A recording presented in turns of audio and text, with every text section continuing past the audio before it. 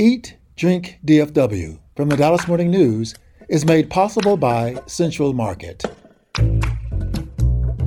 Hey North Texas food fans, welcome to Eat, Drink, DFW from the Dallas Morning News. Each week we dish on the local restaurant scene, food and drink trends, cooking and shopping tips, and unpack everything that makes North Texas one of the most vibrant, diverse, and ambitious food scenes in the country. I'm your host, food editor Erin Bookey, and this week we have a special guest, local rancher Thomas Locke of Bodark Meat Company, who raises heritage pigs and grass-fed cattle using regenerative agriculture. We're also talking about small bars and restaurants like Grapevine Bar, Cadillac, and El Rincon, who are making big moves. But how much change do we actually like? We'll find out right after this. Central Market is really into food, like fish flown in so fresh it still has jet lag into food. Our sourdough starter has been around since grunge was a thing into food. We're talking more prime cuts than a greatest hits album into food. Central Market is really into food. If you are too, then we're the HQ for you. Whether you're a make every recipe in the cookbook foodie or a my favorite recipe is reheat type who just digs the delectable, no place makes every day more delicious like Central Market. Really into food. Shop now at centralmarket.com.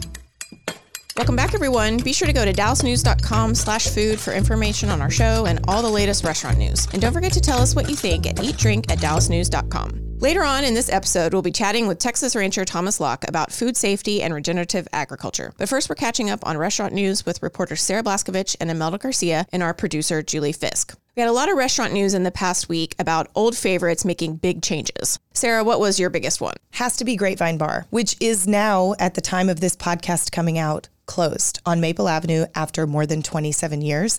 They had goodbye parties all week, and they are moving to the medical district. But Grapevine Bar, as you knew it, that funky, strange, vintage furniture-filled bar with a big backyard and a basketball hoop outside, that is gone as we know it. What I loved about this story was it was the most fun moving story that I've read in a while, because Grapevine Bar is so unique when it comes to all of their stuff in the bar. Yes, they put yellow tags on all the stuff that they were selling, because this bar, when it opened in 1996, the owner says quite bluntly, we didn't have any money. We wanted to open a bar, but we didn't even really know how to do that. So they would drive around and get stuff off of people's curbs and put it in the bar. They would get stuff donated. And anybody who's been to the Grapevine knows that none of the barware matches. You might get a really awesome glass and I might get kind of a crappy glass. They grabbed their favorite mismatched stuff to move over to the new place. And then they are still scavenging for free and very inexpensive stuff for the new place. So that sort of vibe hasn't changed, even though it'll be in a new spot. But they decided to sell anything that regulars might want. So they were selling the pink felted pool table, and they even wanted to sell the basketball hoop. It's just so Grapevine, right? To sell the stuff that they don't want instead of throwing it away. And then, of course, to make a little bit of money so that they can buy more used stuff. And why they changed? Because they have been there for like 30 years. This is a sad story that has become like my side beat. The Grapevine Bar is going to be bulldozed. And I have now been living in this town and reporting on restaurants and bars long enough to see my favorite places get flattened. Oh. And the Grapevine Bar is one that eventually will be flattened. The developers of Old Parkland across the street own that piece of property, and the owner knew for a long time that she was going to need to move the Grapevine. Regulars wondered if it would really happen and what that would mean. And she promised them, we really are going to move the Grapevine. You just have to move with us. And so that finally happened this week. Why is it so hard for North Texas to keep its classic bars and restaurants? Like you said, it's constant. Yes. Especially right now. Why is this so hard?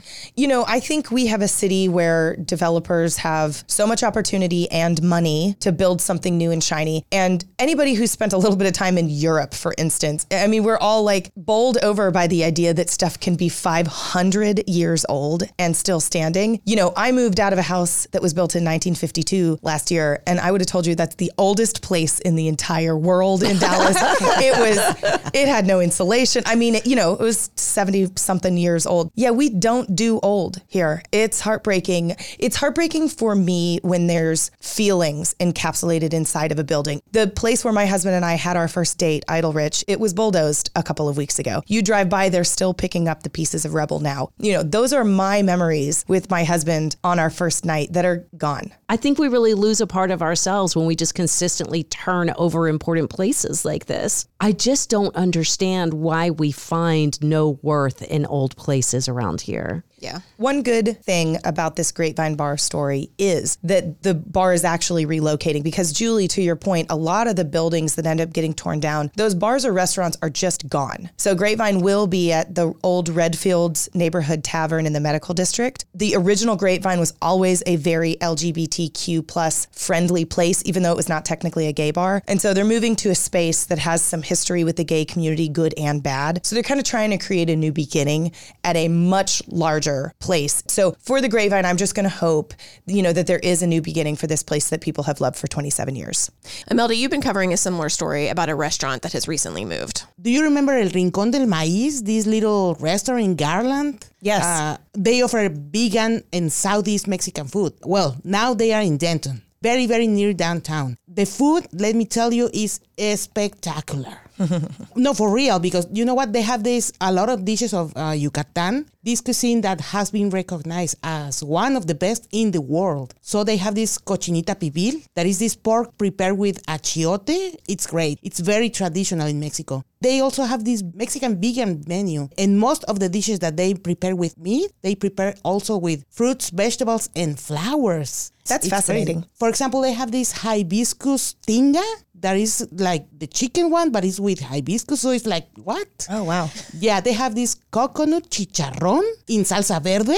It will blow your mind. So Imelda, did it leave Garland to go to Denton, or are they now in both places? So they leave Garland because the place was like really small for them, because they became huge after they were named one of the best 50 restaurants in the U.S. by Bon Appetit magazine. So one part I loved about the story was when they were recognized by Bon Appetit, they had no idea what Bon Appetit even was. And they missed, for real. And they missed the email telling them Yeah. that they were named one of the 50 best restaurants in the country because they thought it was spam. Yeah, it's very sweet. I Yeah, love for that. Sure. Yeah.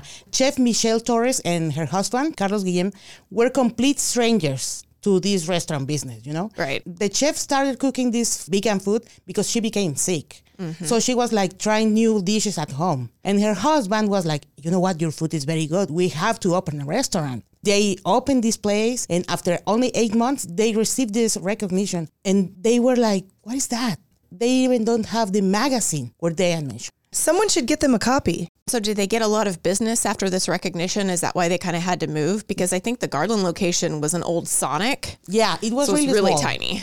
Yeah, they can only host there like 30 people, and now they have a place like for more than 100. So yeah. Oh, wow. So there's one more big restaurant change this last week, Sarah. Yes, Cadillac Barbecue, which has been around for 12 years and serves some of the best brisket in Texas. That's agreed upon by many people, not just me, but I'm a big fan of Cadillac Barbecue. The owner, Todd David, sold his restaurant to one of the pitmasters who has worked for him for 6 years. So a 34-year-old man, he and his wife bought this business. They have 3 little kids, one of which is like a month old. I mean, they're just busy. But this younger man is obsessed with barbecue, studied under Todd David, was inspired to even get into barbecue after meeting Aaron Franklin at his Austin restaurant. If anybody is wondering what happens next at Cadillac, the short answer is not much.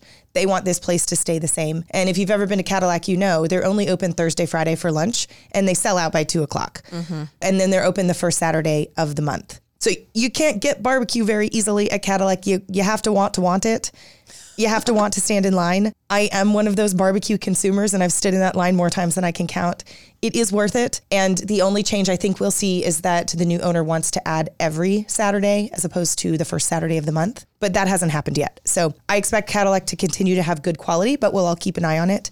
And you should just know that the man who started it is sort of passing it down to someone who he believes can run it just as well. I feel like that's just sort of the ultimate restaurant story, is being able to pass down your restaurant to someone that you know it will be in good hands with. Yeah, it has to be the hardest thing to do. Todd David started Cadillac as a hobby. He had retired from a totally different business and started smoking meat in his backyard. You know, it was just like one of those, like, maybe I'll try this kind of thing. It was really, really good. So we opened a restaurant. It didn't have any seats for the first 3-4 years. You know, it's a good story about these really nice family people who've handed it to a new family. Boy, imagine the pressure, though, of being that new owner to try to maintain that quality. Okay, guys, not to change the subject, but I have had 3 bags of chips on my desk for 2 or 3 weeks, and I need us to try these chips. The brand is Low and Slow, and they are smoked potato chips.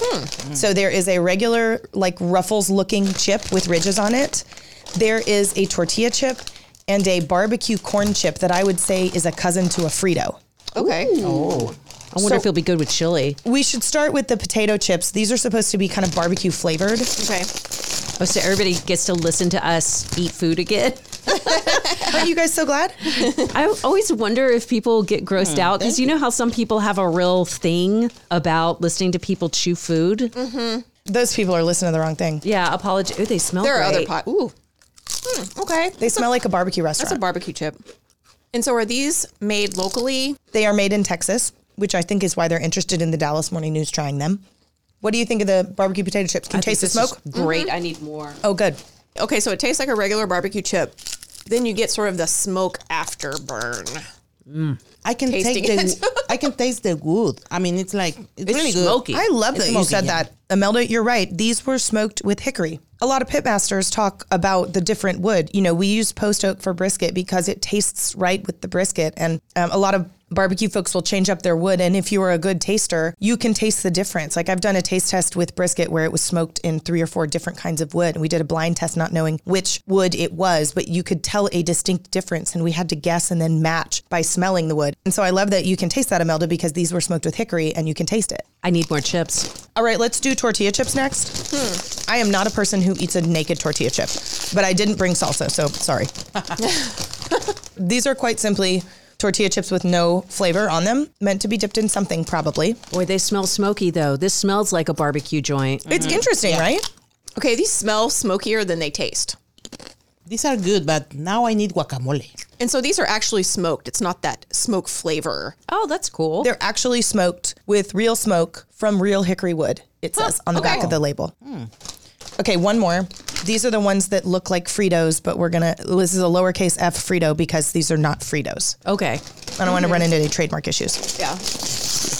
This is good because I actually, whenever I make Frito pie lately, Fritos have been sold out. Have y'all noticed that? Yes. It's hard to find Fritos Also, lately. Fritos are expensive. Yeah. I feel like this is the loudest snack that we've eaten on the show. Oh, give us a good crunch. That was good. These are great. Oh, I love these. These have secret rub Oh, okay. on them. They're not wanting to tell us, but the ingredients say the barbecue rub includes sugar, brown sugar, salt, onion powder, red bell pepper, garlic powder, spices, paprika. I can taste the sugar with the salt in there. Those are my favorite. These are so good. Can we just sit around and eat the rest of these chips? Yes. While we're doing this, I needed to thank you, Sarah. You got me out of a real pickle recently. A food pun. Yeah. My daughter, her birthday was coming up and she was sad because her big sister was going off to college the day of her birthday. Oh, that's a bad day. It was, Oh. yeah. So she was really not looking forward to her birthday, and I was trying to figure out a good way to really celebrate. And I asked you, I was like, where are the best places to get a chocolate cake? Because she requested a chocolate cake, and you gave me an amazing list. And we ended up getting a chocolate cake from Cake Bar, and it was beautiful. Oh, good. Did you get the whole cake or buy the slice? We got the whole cake, and it was chocolate cake with chocolate icing, and they did a Happy Sweet 16 on top with little yellow roses. It was delicious, and we ate it for like 4 days, and it was still really, really good. Those cakes are tall. Yeah. Like, so you get all the layers of frosting in the middle of those nice chunks of cake. Cake Bar is an excellent choice. I'm glad you picked. Cake Bar, for anybody listening, is in West Dallas in Trinity Groves. They even have a cake vending machine outside of the restaurant where you can buy cake by the slice. I love that. So you had a bunch of other places you recommended, though. What were they? Because I do want to try the other, and I'm eating more chips. Sorry. Yeah, please eat. Yeah, anybody who's interested in chocolate cake or tarts, I did a little deep dive after Julie asked. So I also think Bisou Bisou has really great chocolates. The thing I like about Bisou Bisou in Uptown Dallas is they make these little cakes that are technically tarts that feed 1 or 2 people. So, you know, say your daughter only wanted a little bit for herself or somebody else in the family says, I don't eat chocolate cake. Bisou Bisou's dark chocolate tart. It's a 1.5 inch diameter for the little and then a 3 inch for one that feeds 2. And I just think that's like cute. I love Cake Bar. And then the other idea I have for chocolate cake is Eataly. So you go to North Park, you go downstairs to their cafe and they have all these beautiful desserts, or you can go up one more level and they have those tarts and other stuff right before you get to the pizza. The thing about Eataly is you go there and you totally eat with your eyes. So If you go for a chocolate cake, I bet you go home with not only a chocolate cake, I bet you end up getting a tart and something else because Eataly's desserts are just so beautiful. That's the best part, is that you can get multiple things. I love going through that line. And they're little. Oh, they're little and beautiful. They're 0 calories too. I'm just kidding. Thanks so much, Sarah. And to our listeners out there, if you have a favorite chocolate cake that you like to buy or even a recipe, please email us at eatdrink@dallasnews.com. Coming up next, we talk to one local farmer about his thoughts on the food system. That's right after this. Central Market is really into food. Like when we say cheese, it's in 12 languages into food. Butchers, bakers, and sushi roll makers into food. We're talking so obsessive about quality you can shop blindfolded into food. Central Market is really into food. If you are too, then let us turn your shopping list into a treasure map. Get inspired, get adventurous, or just get a chef-made dinner when you've got more taste buds than time. No place makes every meal more amazing like Central Market. Really into food. Shop now at centralmarket.com. Welcome back, everyone. Last week, we talked about the disturbing Netflix documentary Poisoned. We got some good feedback from listeners, including local farmer Thomas Locke of Bodark Meat Company in Allen's Chapel, Texas. His farm focuses on regenerative agriculture, which is starkly different from the industrial agriculture that was showcased in the documentary. So first of all, Thomas, thank you for joining our podcast and for listening to it. Can you tell us a little bit about your farm and what regenerative agriculture is? Yeah, we have had this land and had our farm since about 1850 when my family came from Virginia. We farm up on a hilltop just above Bodark Creek in northeast Texas, about an hour and a half northeast of Dallas. Pretty much for the first 100 years of our farm's existence, my family immediately started plowing up the land, planting cotton and other cash crops. But being up on a hill, basically every single time that it rained or the wind blew and we didn't have a root system in the ground, the soil would erode, blow away or wash away. And so by the time my grandfather got back from World War II, we really weren't able to grow anything out here anymore. And so he started raising cattle. That also coincided with the beginning of industrial agriculture. At the end of World War II, we started adopting chemicals. We had this abundance of ammonium nitrate suddenly, which is this potent chemical fertilizer. And so he started embracing those methods. And then as a kid in the early 80s, my trips to the farm were bucolic in many ways.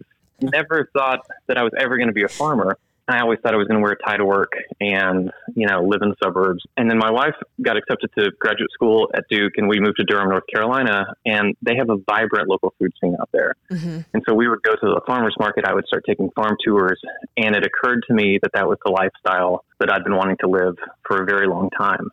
And so I remember staring at the ceiling. It was like 5:30 in the morning, and I was waiting for Jillian to wake up. And when I heard her kind of moving, I rolled over and I said, I want to move back to Texas and start farming. And her first words were, I'd rather live in a car for the rest of my life. But to her credit, she allowed me to follow my dream. And she graduated, got a job that allowed me to quit my career and start farming. And then we moved to Texas in August of 2014. And regenerative agriculture, it's the process of mimicking nature to build soil and promote ecological diversity while also raising either beef or chicken or pork, or also just growing crops. You can practice regenerative agriculture no matter what style of agriculture you're practicing. It's really just farming with a sense of reverence and respect for nature and building soil, sequestering carbon, and then restarting the cycles of nature that humans have broken through the practice of industrial agriculture. And so what do you raise on your farm? And is it difficult to raise them in this regenerative agriculture fashion? Well, it's kind of yes and no. So right now, the answer is it is hard because it's 110 degrees and it stopped raining in mid-July. But it's also easier because, while other people are selling their herds because they don't have any grass, because their soil is just void of life and can't hold any more water anymore, our soil is holding more water. We've increased our pH from 5.5 to 7. We've increased our organic matter. We've fixed mineral deficiencies in our soil, all through the process of regenerative agriculture with grazing animals on a historic grassland. Mm-hmm. We still have grass in front of us, and, the herd looks great. We need some rain, but compared to other farms, our land is more resilient. And that's because we've adopted the laws of nature as our guide, and they work. Speaking of the documentary Poisoned, I think a lot of what people are wondering right now is how do we feel better about our food and how do we find safer sources of food? Do you think food from local farms are inherently safer from pathogens than industrial farms? I would say no, not inherently. It just depends on how people are growing their food or raising, their animals. The two systems are very, very different. I mean, the industrial system of agriculture is this global system. It's propped up by huge government subsidies, and there's these, global multi-billion-dollar corporations that are running them. It's kind of like comparing apples and oranges. And, on my farm, I'm a farmer, I'm a mechanic, I'm a biologist, I'm a vet, I'm a business owner, I'm a marketing expert, quote unquote. Although I'm not an expert really on any of those things, small farmers are asked to do everything. But generally speaking, if you have a relationship with the person that you're buying food from and you can visit their farm, it's going to be a lot safer. And in the documentary, they talk about bagged lettuce can come from all these different places, and ground beef can have DNA from 1,000 different cows in it. Our ground beef comes from one cow. We're small enough, and other local farmers are small enough, that you can really pay attention to details. And also the food is going to be fresh. Did you happen to watch the documentary Poisoned? I'm curious what you thought about it being in that industry. I did watch it. Actually, I was on y'all's website, Dallas Morning News food website, and I saw the podcast, and I didn't want to listen to it until I watched the documentaries. And then it was like 10 o'clock, and I listened to your podcast, and I really enjoyed that. I thought the documentary was good. It was a little bit, they filmed it in such a way to try to evoke feelings from the people watching it very clearly. The music that they played, and I actually looked up statistics. I think 3,000 people die from foodborne illnesses every year. 4,000 people die from choking. So, there could be a documentary on people chewing their food better. So it's not good that 3,000 people die, clearly. It's a tragedy. I can't imagine my child dying from a foodborne illness. No parent can.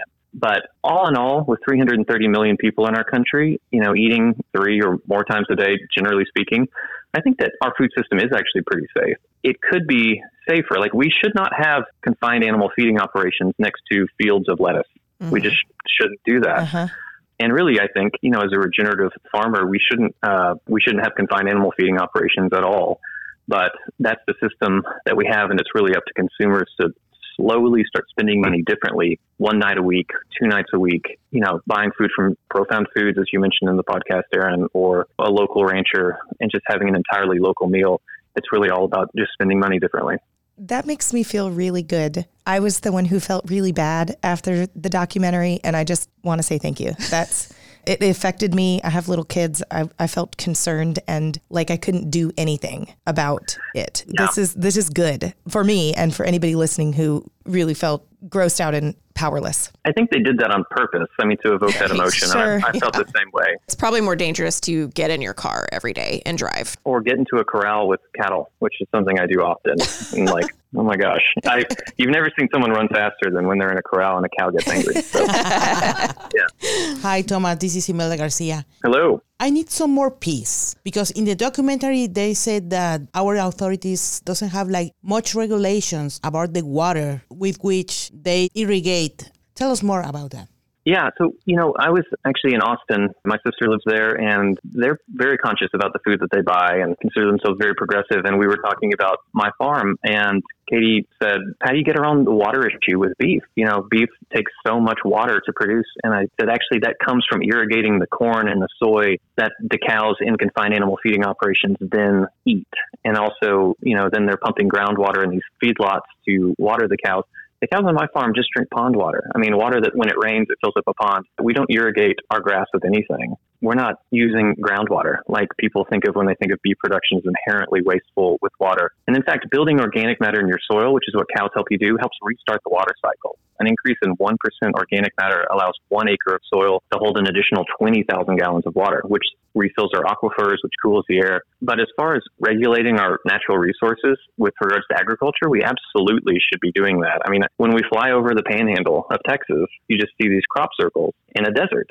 That's all corn and soy and wheat that's being grown primarily to feed animals in confinement, but also to create plant-based foods that people eat to think that they're doing a good thing. And they're just draining the Ogallala aquifer to grow this food so that some global food corporation can make more money. It just doesn't make any sense to me that we're doing that. And they mentioned this in the film. The food lobby is incredibly powerful, just like so many other lobbies. Right. And in a polarized political environment that we have today, perhaps more polarized than since the Civil War, perhaps, the proverbial water cooler is industrial agriculture. It's what Republicans and Democrats come together on when they pass the Farm Bill every year. And what they argue about isn't the farming part of the Farm Bill. It's about the SNAP benefits. Mm-hmm. But they agree on industrial agriculture. You look at John Tester or Amy Klobuchar, and then you go to Ted Cruz. It's the one thing that they agree on pretty much is industrial agriculture. So It's a really hard thing for me to think about federal politicians, especially creating any regulation that's going to fix the system. It's really going to be a consumer-driven movement in my mind. Hi, Thomas. This is Julie. I'm the producer. One of the things that scares me the most, but I'm an easily frightened human, is the talk about water shortage. The idea that water is going away and that it's a potential crisis in some areas. Shouldn't we all be trying harder to save water?